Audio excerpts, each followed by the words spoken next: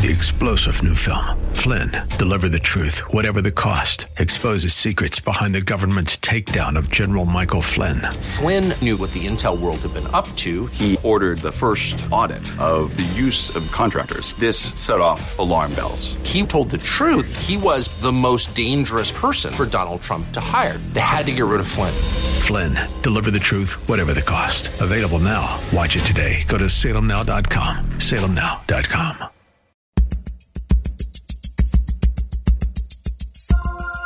It's Lifeline with Craig Roberts. He's the host of Northern California's longest-running conservative talk show. He's a man with a message, a conservative with compassion. He's Lifeline's own Craig Roberts. And he's here to say good afternoon, Northern California.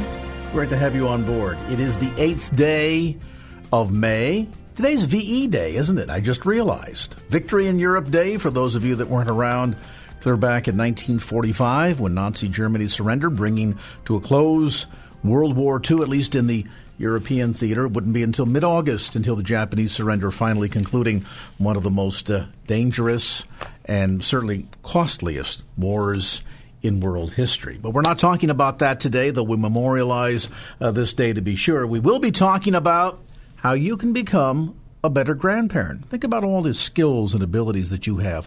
The caliber and quality of a mentor that you could be to your grandchild. How can you lead the way, light the road, and launch a legacy in your grandchildren? Million-book-plus selling Chris Howard joins us later on to talk about just that topic. Also, Pastor Jeff Miller will drop by for an update. There's going to be a very special marriage conference coming to Redwood Chapel in Castro Valley on Friday, May 17th. We'll have more details for you on that a little bit later on in tonight's program.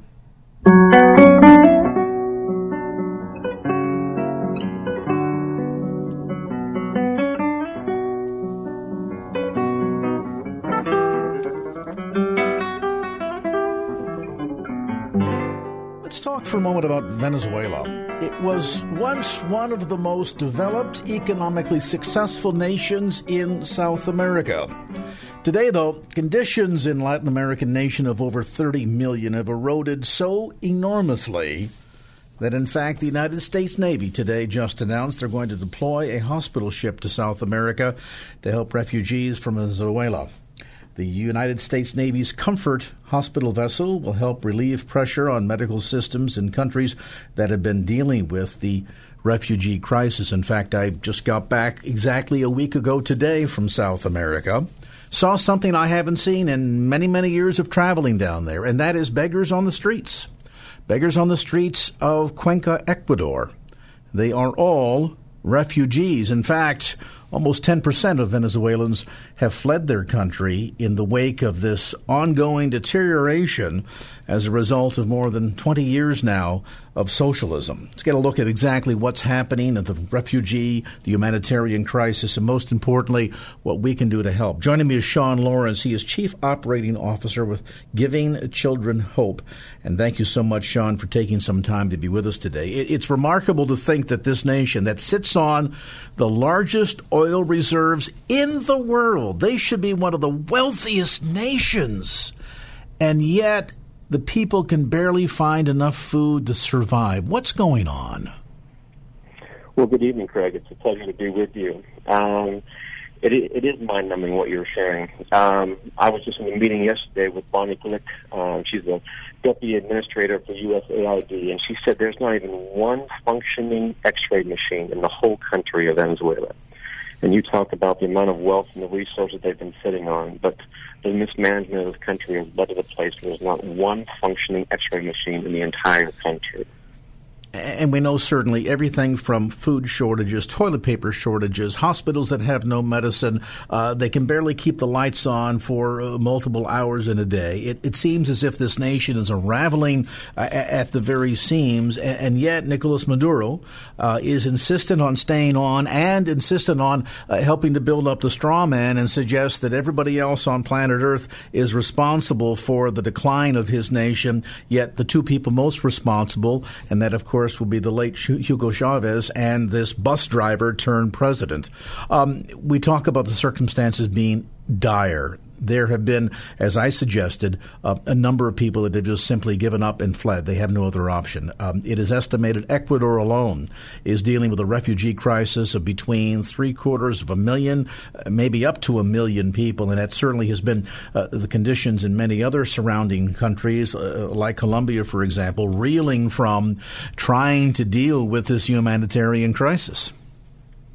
Yeah, it's true, Craig. I've been at the border many times over this past year, the Colombian-Venezuelan border, and at the public crossings, when they cross over, the first thing you hear people yelling for is, "We buy hair, we buy hair." And so, people are so desperate just to buy food, with the medicine for their children, that the first voice they hear when they come across the Colombian border is somebody offering to buy their hair. So imagine the other offers that have been whispered to them as they come across. But it's that level of desperation is, as you said, you talked at the very beginning, seeing beggars on the streets of Latin America. This is unheard of and unseen of in this area before.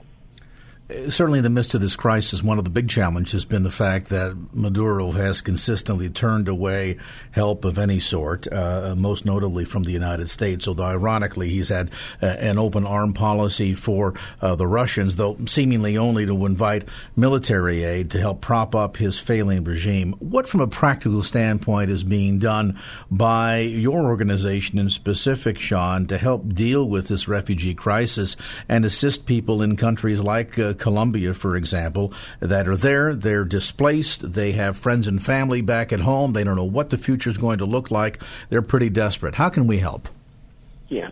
Well, people always kind of seem to look to the government for these types of things and to solve these problems, but for the past 3 years, we've been getting food into Venezuela. We've been doing that through a church network, both through the Protestant church and through the Catholic church. The roots and the network they have in the communities, their reputation in the communities, they've been able to get food in both through neighboring countries and then directly from Miami into Venezuela.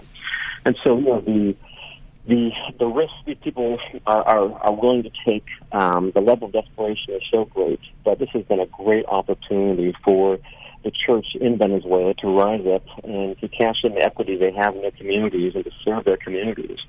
And so even though the government is failing them on a scope, that we can't even comprehend, it's been a great opportunity for the church in Venezuela, with support of the church here in the U.S., to rise up and fill that gap. And so we, with the support of the church here in the U.S., have been able to get food in for the past 3 years and are continuing to. I'll actually be leaving tomorrow evening to the border again and just making sure that those routes are still open. And the church has come up with some really, really creative ways to bypass some of these government restrictions. But I think the church is always at their strongest when they're being persecuted. So it's been a beautiful thing to watch in the midst of this horrible crisis. And to be sure, and to be clear here for the benefit of listeners, this is not only a humanitarian crisis, but this is also a spiritual crisis. And the backdrop is people that are so desperate also means that they're much more open to the genuine gospel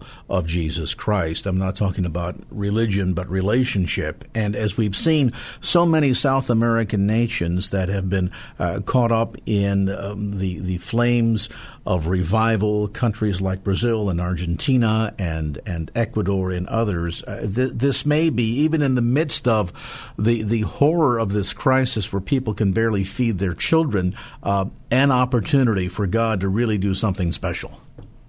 Well, I agree, Craig. I think, we've seen throughout history what men mean for evil, what God will use for good. And you've seen it with the persecution of the Chinese house church, and I think we're seeing it now. And we are seeing that the refugees that we're talking to in Colombia and even here in the U.S., kind of like you were saying, there's this revival going in the heart, purely, first and foremost, out of desperation. There is nothing else. The government has failed them. They realize we are at a place where only God can save us. And it's been in the midst of this crisis that has been a light that we are seeing shining. Certainly, even as we've seen numbers reported by Border Patrol here in the United States in the last couple of days, that the last month, during the month of April, was one of the highest numbers in the last decade of people attempting to cross our own southern border. And I've got to believe that part of this is being fed by what's happening in Venezuela, that people desperate to try and care for their families and survive are doing anything that they can to make their way north and find hope. And toward that end, I think this is a golden opportunity for us, as you've suggested, Sean, to stand with the church in Venezuela and show that we are not only praying for them, but also to be able to help them in a practical fashion as well, because the need right now is so great. As we indicated, nearly a tenth of the population has fled the country, and those seeking to try and survive, as I witnessed a week ago on the streets of Cuenca, Ecuador, are begging. I have never seen that before. I mean, you see people selling bags of limes and things of that sort, but you just see people on the streets with an outstretched hand, desperate for anything to try to survive. I mean, this is describing the current humanitarian crisis and the spiritual crisis in Venezuela. And here's a golden opportunity for we as the church to stand with the church in Venezuela and to assist others in be able to not only meet the immediate need, but of course take advantage of the opportunity long term to share the good news of the hope of the gospel of Jesus Christ. Toward that end, Sean, if people want to get more information about what Giving Children Hope is doing in relationship to the Venezuelan crisis right now, how can they get more information? Absolutely, Craig. I mean, there's two options. They can go to our website, givingchildrenhope.org/Venezuela, givingchildrenhope.org/Venezuela, or they can just text 44321 and type in the word Venezuela. Type in 44321 and type in the word Venezuela, and there'll be opportunity there for them to engage in this. We are feeding about 8,000 people a day in Venezuela, and like as you said, this is a great opportunity for the church to engage in this. The suffering is real. We know there's a million political things going on, but we know there's no question as to what God's heart is towards the poor. And this is a great opportunity for us as a church to respond. Absolutely. And again, I think this is not just something that we get to do. This is something that we ought to do. And so where the need is there, I want you to prayerfully consider what you might do to get involved. And again, you can go online to givingchildrenhope.org/Venezuela. Or, as Sean mentioned, simply text to the number 44321. That's 44321, and text the word Venezuela, and you'll get more information about how you can give. And we encourage you to be in prayer. It's a potential tipping point right now.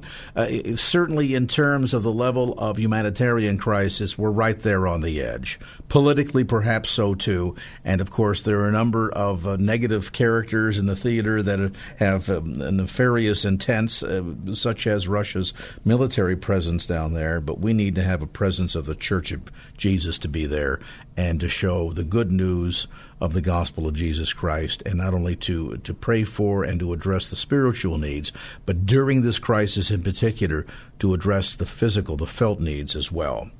44321, text the word Venezuela. Our thanks to Sean Lawrence, Chief Operating Officer with Giving Children Hope, for being with us with that report on this edition of Lifeline. All right, we step aside to get you another report, this one more local, related to traffic. Let's get a look at your ride home on this Wednesday from the KFAX Traffic Center.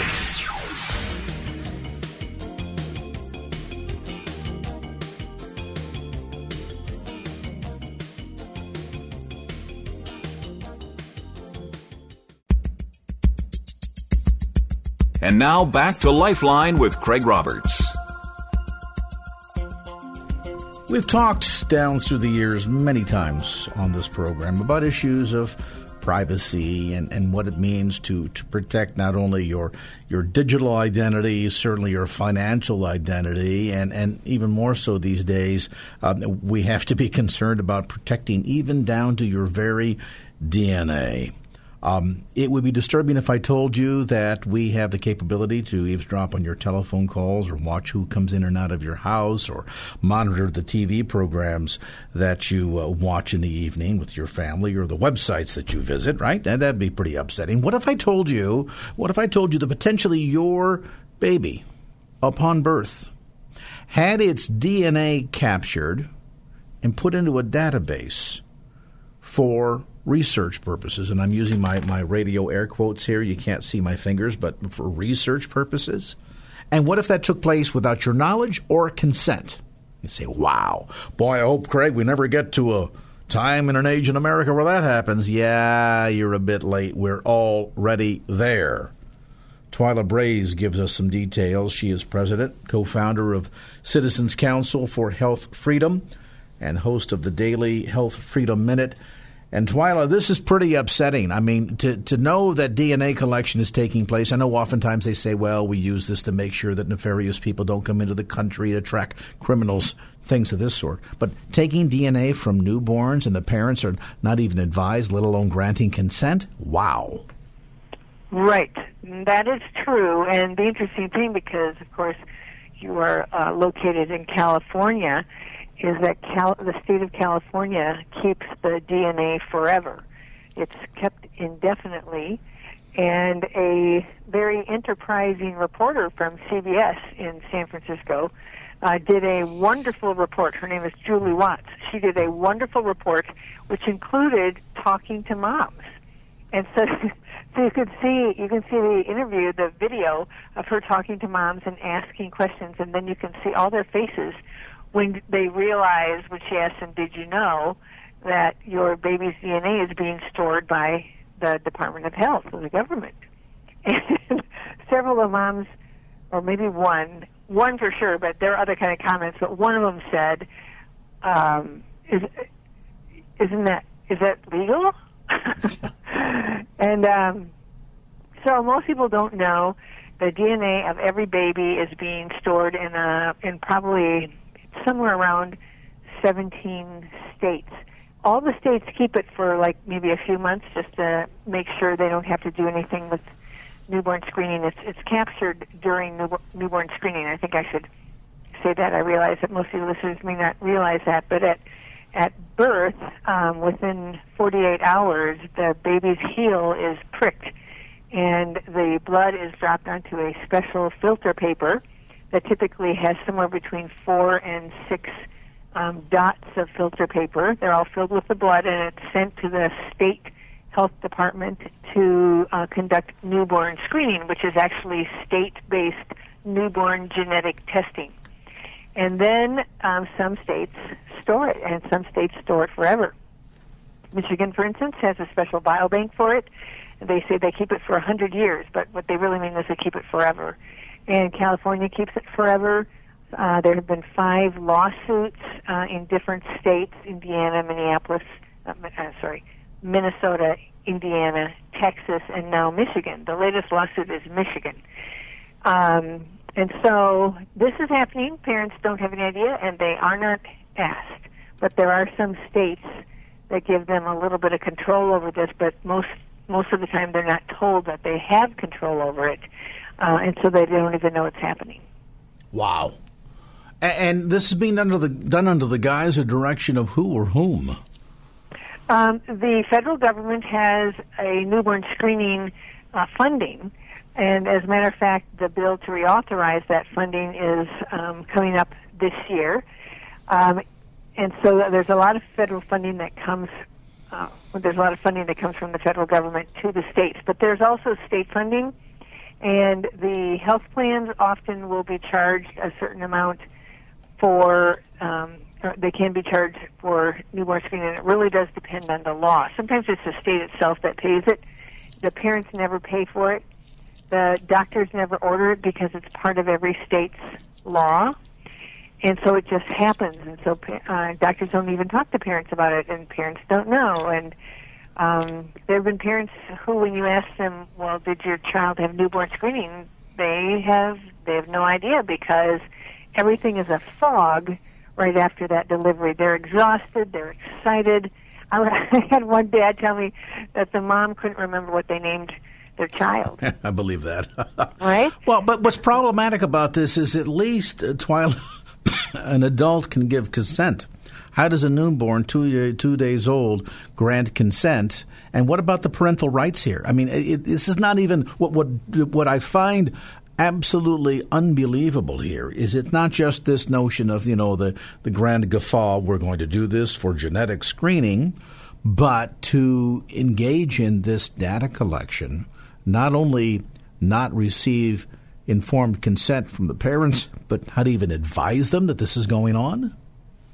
That's correct. There's been a general fear within the community that if parents know, they would object. Well, there you go.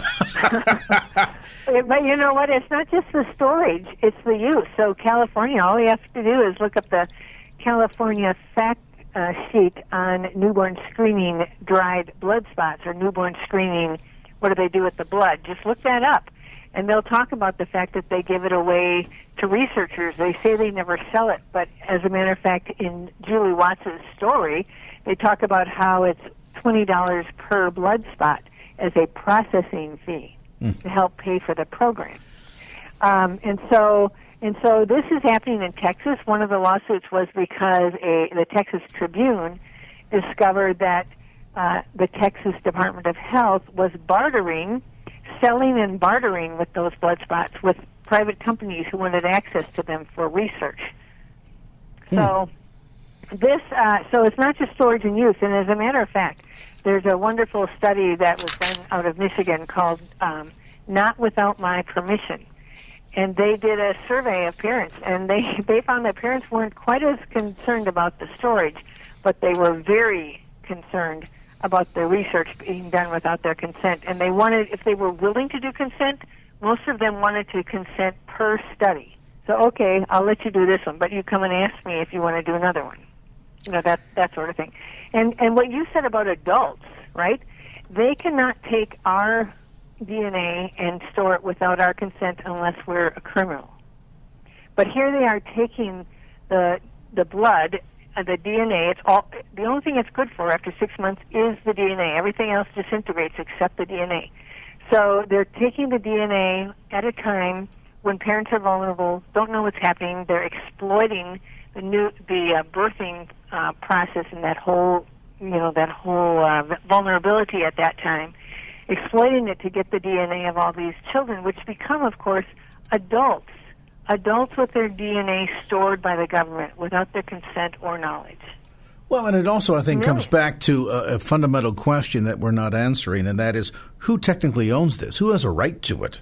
The fact that this being taken without anybody's consent is appalling enough, but that we've never answered the question, ultimately, if my DNA is my key to the essence of who I am at the very depth, setting the spiritual dynamic aside for the moment, then don't I have a fundamental right to that? And why does it seem to me that this ought to somehow become covered under Fourth Amendment rights here, that this is illegal search or illegal seizure of something that ultimately and most preciously only I ought to have a right to? And that's exactly how parents won in the state of Texas. They claimed Fourth Amendment rights, and the state of Texas had to destroy the 5.4 or 5.2 million cards of newborn DNA. We call it baby DNA. So we call it baby DNA warehousing. That's what's happening here at the state level. And because of Fourth Amendment rights and because parents challenged it, they had to destroy it. They incinerated it all. They took it in the middle of the night. I think it was 2.5 truckloads of baby DNA cards and incinerated it. They didn't tell anyone because I think they didn't want any visuals. Wow. So does the same thing need to happen here in California? Absolutely. I know that, how do you say his name? Is it Representative? He's no longer in office, Gatto or something like that. He was trying to get consent requirements for the storage and the use of newborn DNA, and he didn't get that bill passed. But somebody in California who's listening to you needs to be perturbed enough about this to begin this process. And the newborn screening community, all the researchers, the state health department folks, all of those whose entire job depends on having access to the DNA of newborns, or at least part of their job does, right? They're scared of this, and they know because our organization discovered this in 2003, And it's because of us that all these lawsuits have happened, all the, stories in the news that have then caught a parent's attention, and parents have sued. And so this is what really has to happen, because your DNA is you. It's your entire genetic code. It's your blueprint. They want to use it how they want to use it. And eventually they want to sequence every child at birth. The federal government has already paid $25 million for 4 federally funded research projects to sequence children. Sequence means that the entire DNA is laid out. It's not just like find out a biomarker for cancer or breast cancer or prostate cancer, right? It's not that. It's find out the entire DNA and put it in a record. Well, that child has lost its genetic privacy at birth before it had anything to say about it. So I know they're a little bit concerned. They're worried about the ethics of doing this. And so they should be, because nobody should be sequenced until they're an adult and they decide to do it themselves. Well, and I'm sorry, my mind, Twyla, goes to things like, gee, what Margaret Sanger wouldn't have done with information like this almost a century ago. And in the hands of the wrong people, what could happen? Never mind the hands of the wrong people. It is the constitutionality question, the right to privacy question, the Fourth Amendment right question that makes this disgusting. And ought to have every parent absolutely livid that this is going on. Now, you want to put Congress to work? Write a letter to your congressman. Contact Dianne Feinstein and politely say, what the heck is going on here? Okay, I'm going to get warmed up here, and I don't want to do that because I'm only a couple days back from vacation. Not ready to get the blood boiling just yet, but this got me on the edge. The Italian in me is about to come out. Twyla Braze, we appreciate so much the insights on what's going on here. We're going to have to stay on top of this story to be sure. Information, by the way, about the Citizens Council for Health Freedom and this story in particular at CCHF or CCHfreedom.org. That's CCH, think Citizens Council Health Freedom.org. Unbelievable. Okay, Joel's getting the bucket of ice water. While he does that, let's talk traffic.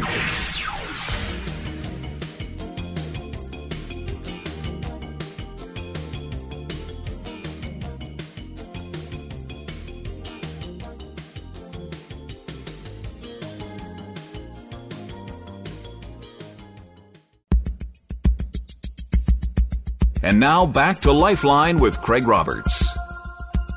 I think one of the things of life that I cherish the most in terms of the tremendous blessings that I have enjoyed down through these 39 years. Joel paused, but 39, more or less, is the fact that I grew up living 3 doors down from my grandmother. And I had the advantage of all the home-baked goodies and home-baked cookies and home-baked pies and somebody to put a Band-Aid on my knee when I got a boo-boo, all that wonderful stuff. But to be sure, some of the things that I missed that a lot. But the things that I cherish the most is the lessons that I learned, the mentoring, essentially, that I benefited from in having a grandparent so close by. That's not true for a lot of kids growing up, and that's sad.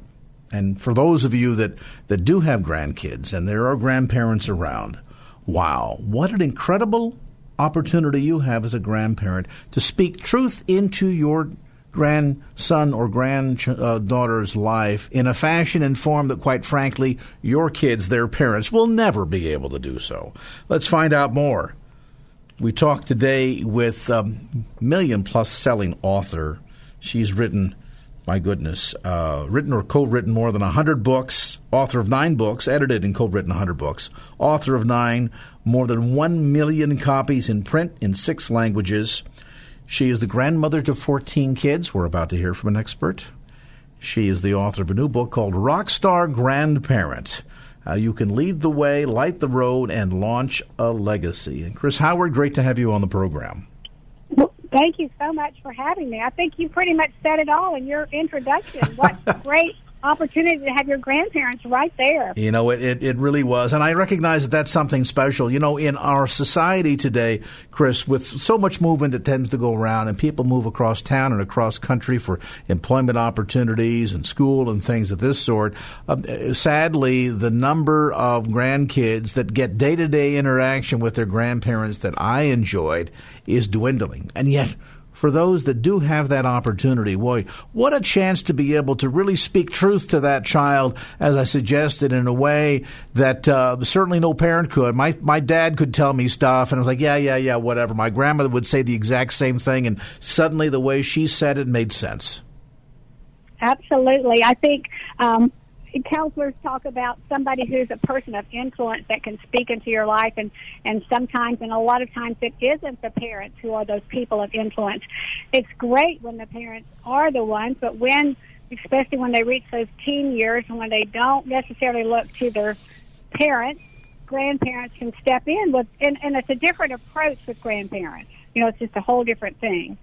So that you're right. That's an awesome opportunity. Today's world, so many people don't live right next door. I happen to live next door to some of mine, which is awesome, but I also have some who live 7 hours away.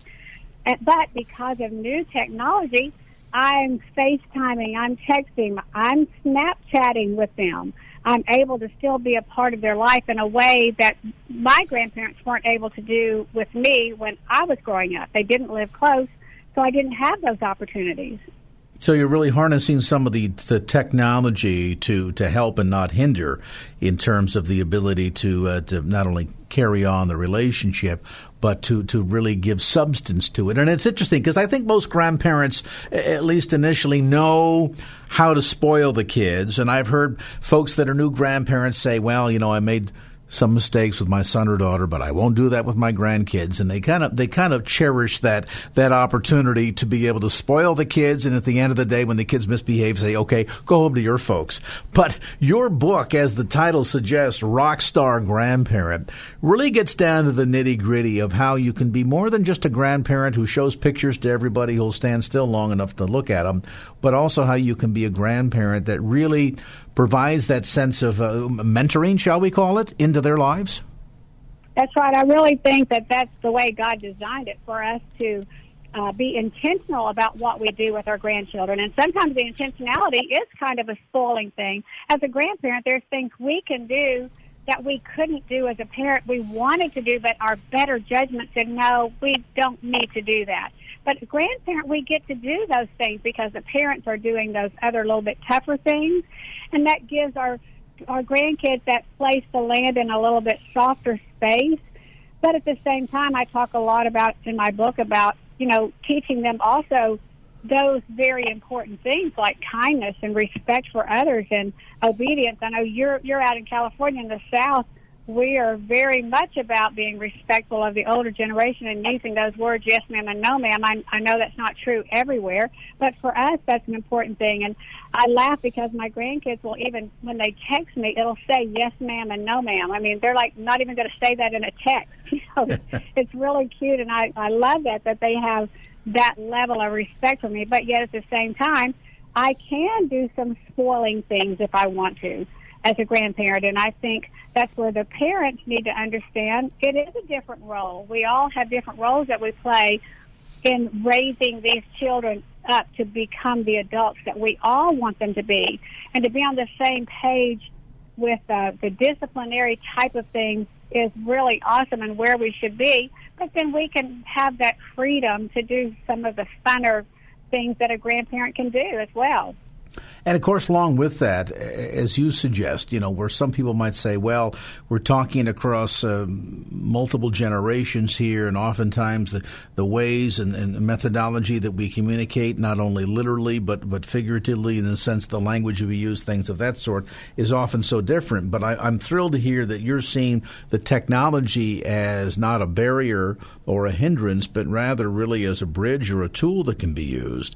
And one of the areas, and we'll want to talk about this when we come back after the break, one of the areas that I think can be so vitally important in terms of the influence of grandparents is today, more so certainly than ever before, we have more blended families. We have more children that are products of divorced families.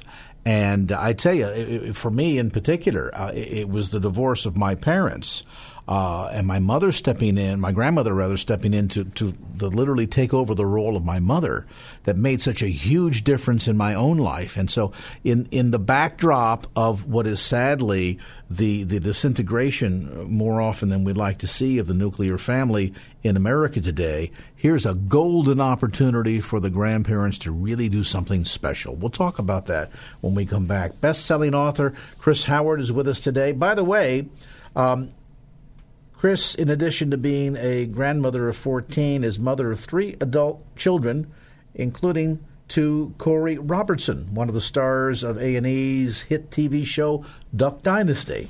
So if you thought, gee, I know the name, well, now you've made the connection. We're going to connect more with Chris Howard right after we get a look at traffic. Let's connect over at the KFAX Traffic Center to see what's going on out there here on your Wednesday ride home.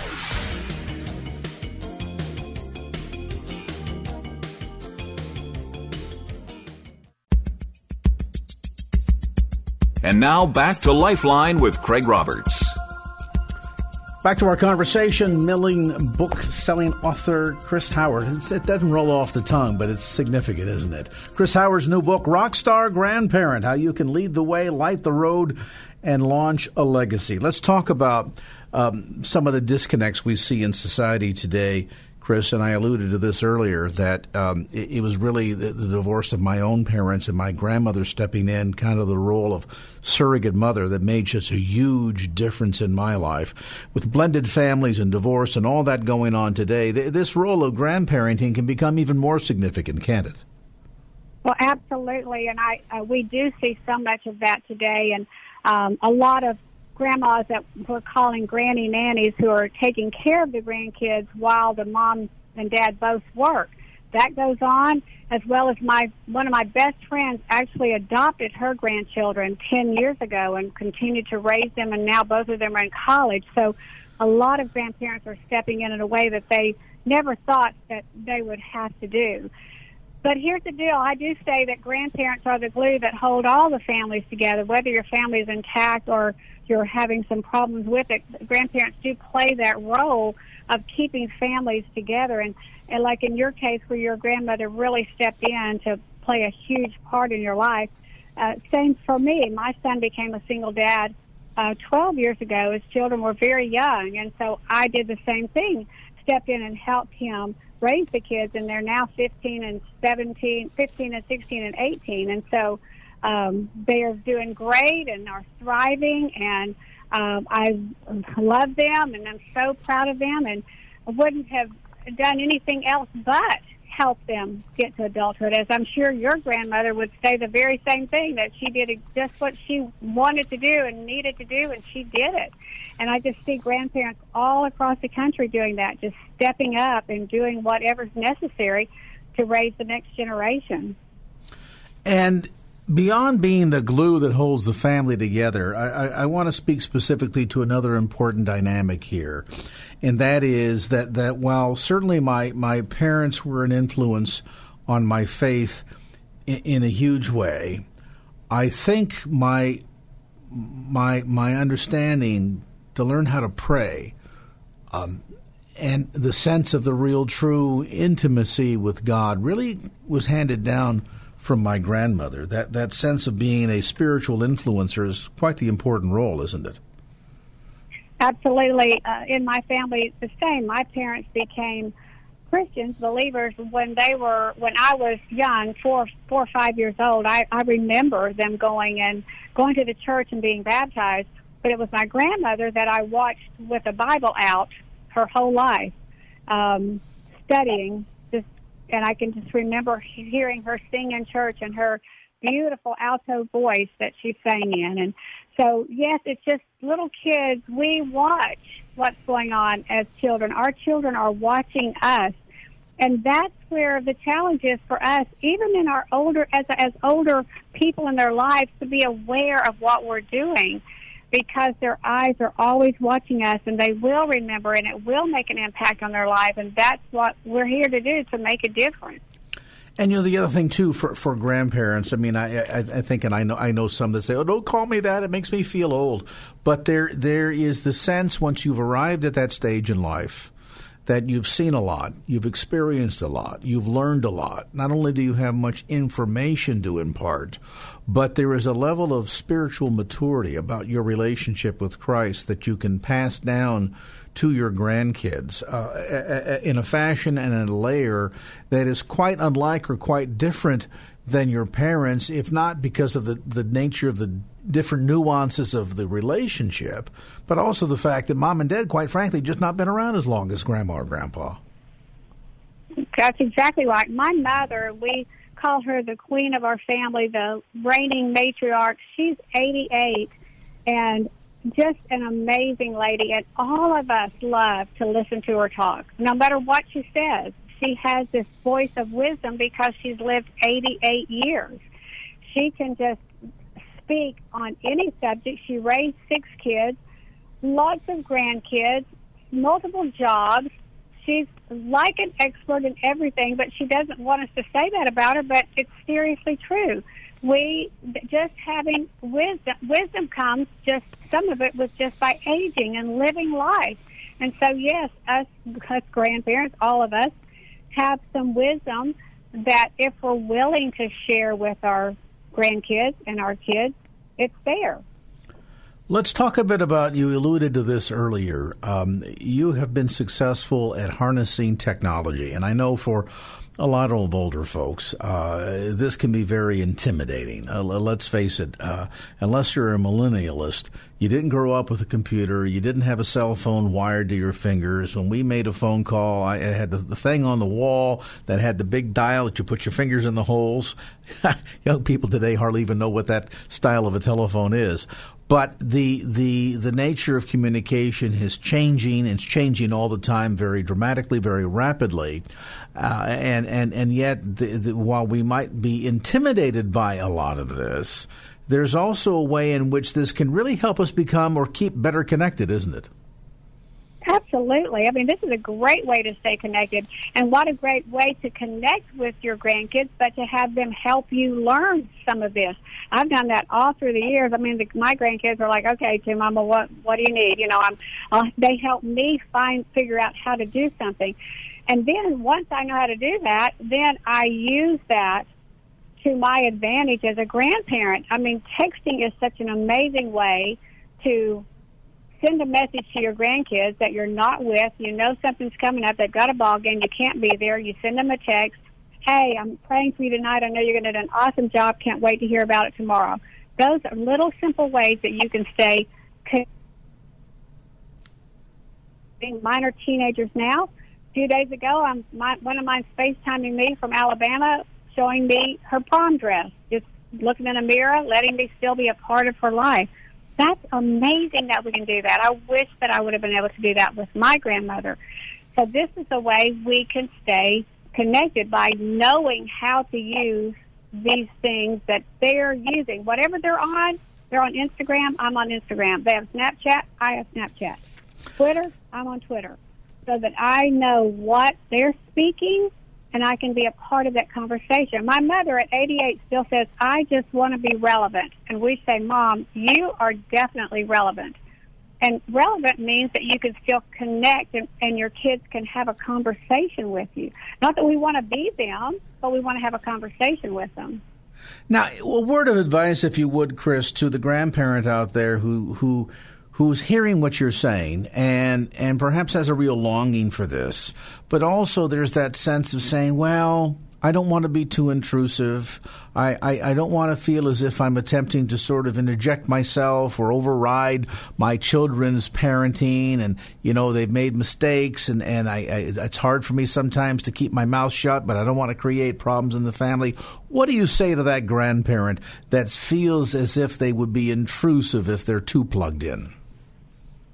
There's nothing more difficult than navigating that road with your adult children who are now parenting your grandchildren, because we see things and that we would like to change, but we can't. That's not our role anymore. And I talk about that in our book, that in my book, that when it's your turn, when it's their turn, let it be their turn, and you take the role that you are supposed to have, and that is being the leader of the family and lighting the way and all of those sort of things.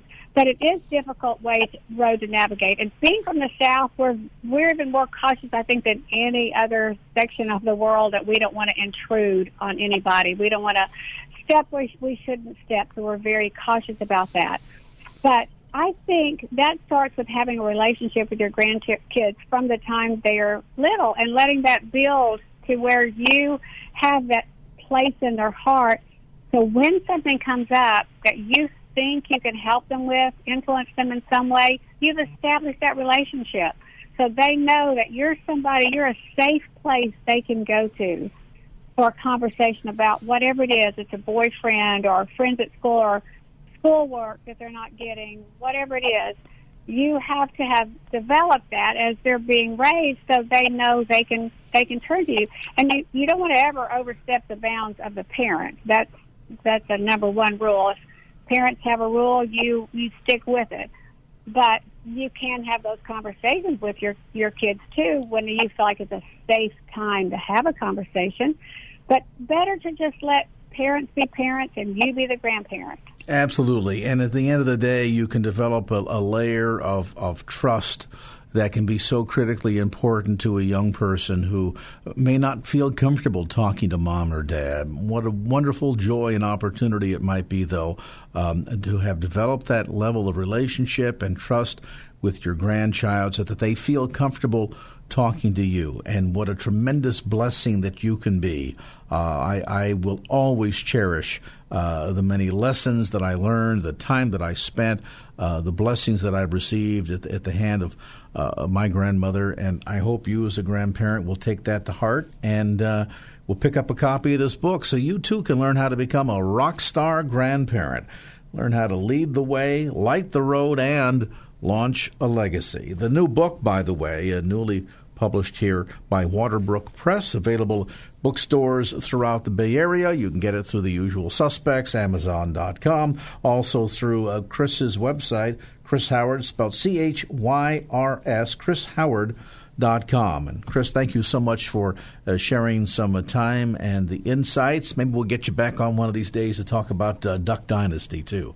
There's Chris Howard, Rockstar Grandparent. 6 o'clock from KFAX San Francisco. We're going to talk to our Rockstar traffic team, see what's going on out there on your Wednesday ride home. Around the corner, Pastor Jeff Miller is going to discuss with us great opportunity for you to strengthen your marriage relationship. But first, let's get around that corner with a little help from our friends in the KFAX Traffic Center.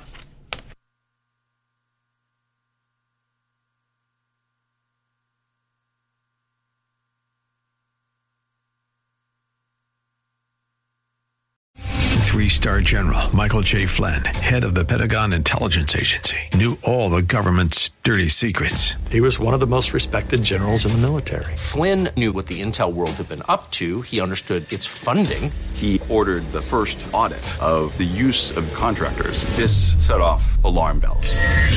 The explosive new documentary, Flynn, Deliver the Truth, Whatever the Cost, uncovers the facts behind this scandal. Flynn told the truth. He was the most dangerous person for Donald Trump to hire. I find out the worst enemy that I'm going to face in my life is right here in America. They took my assessment and they wanted me to change it. And I was like, I'm not changing it. They had to get rid of Flynn.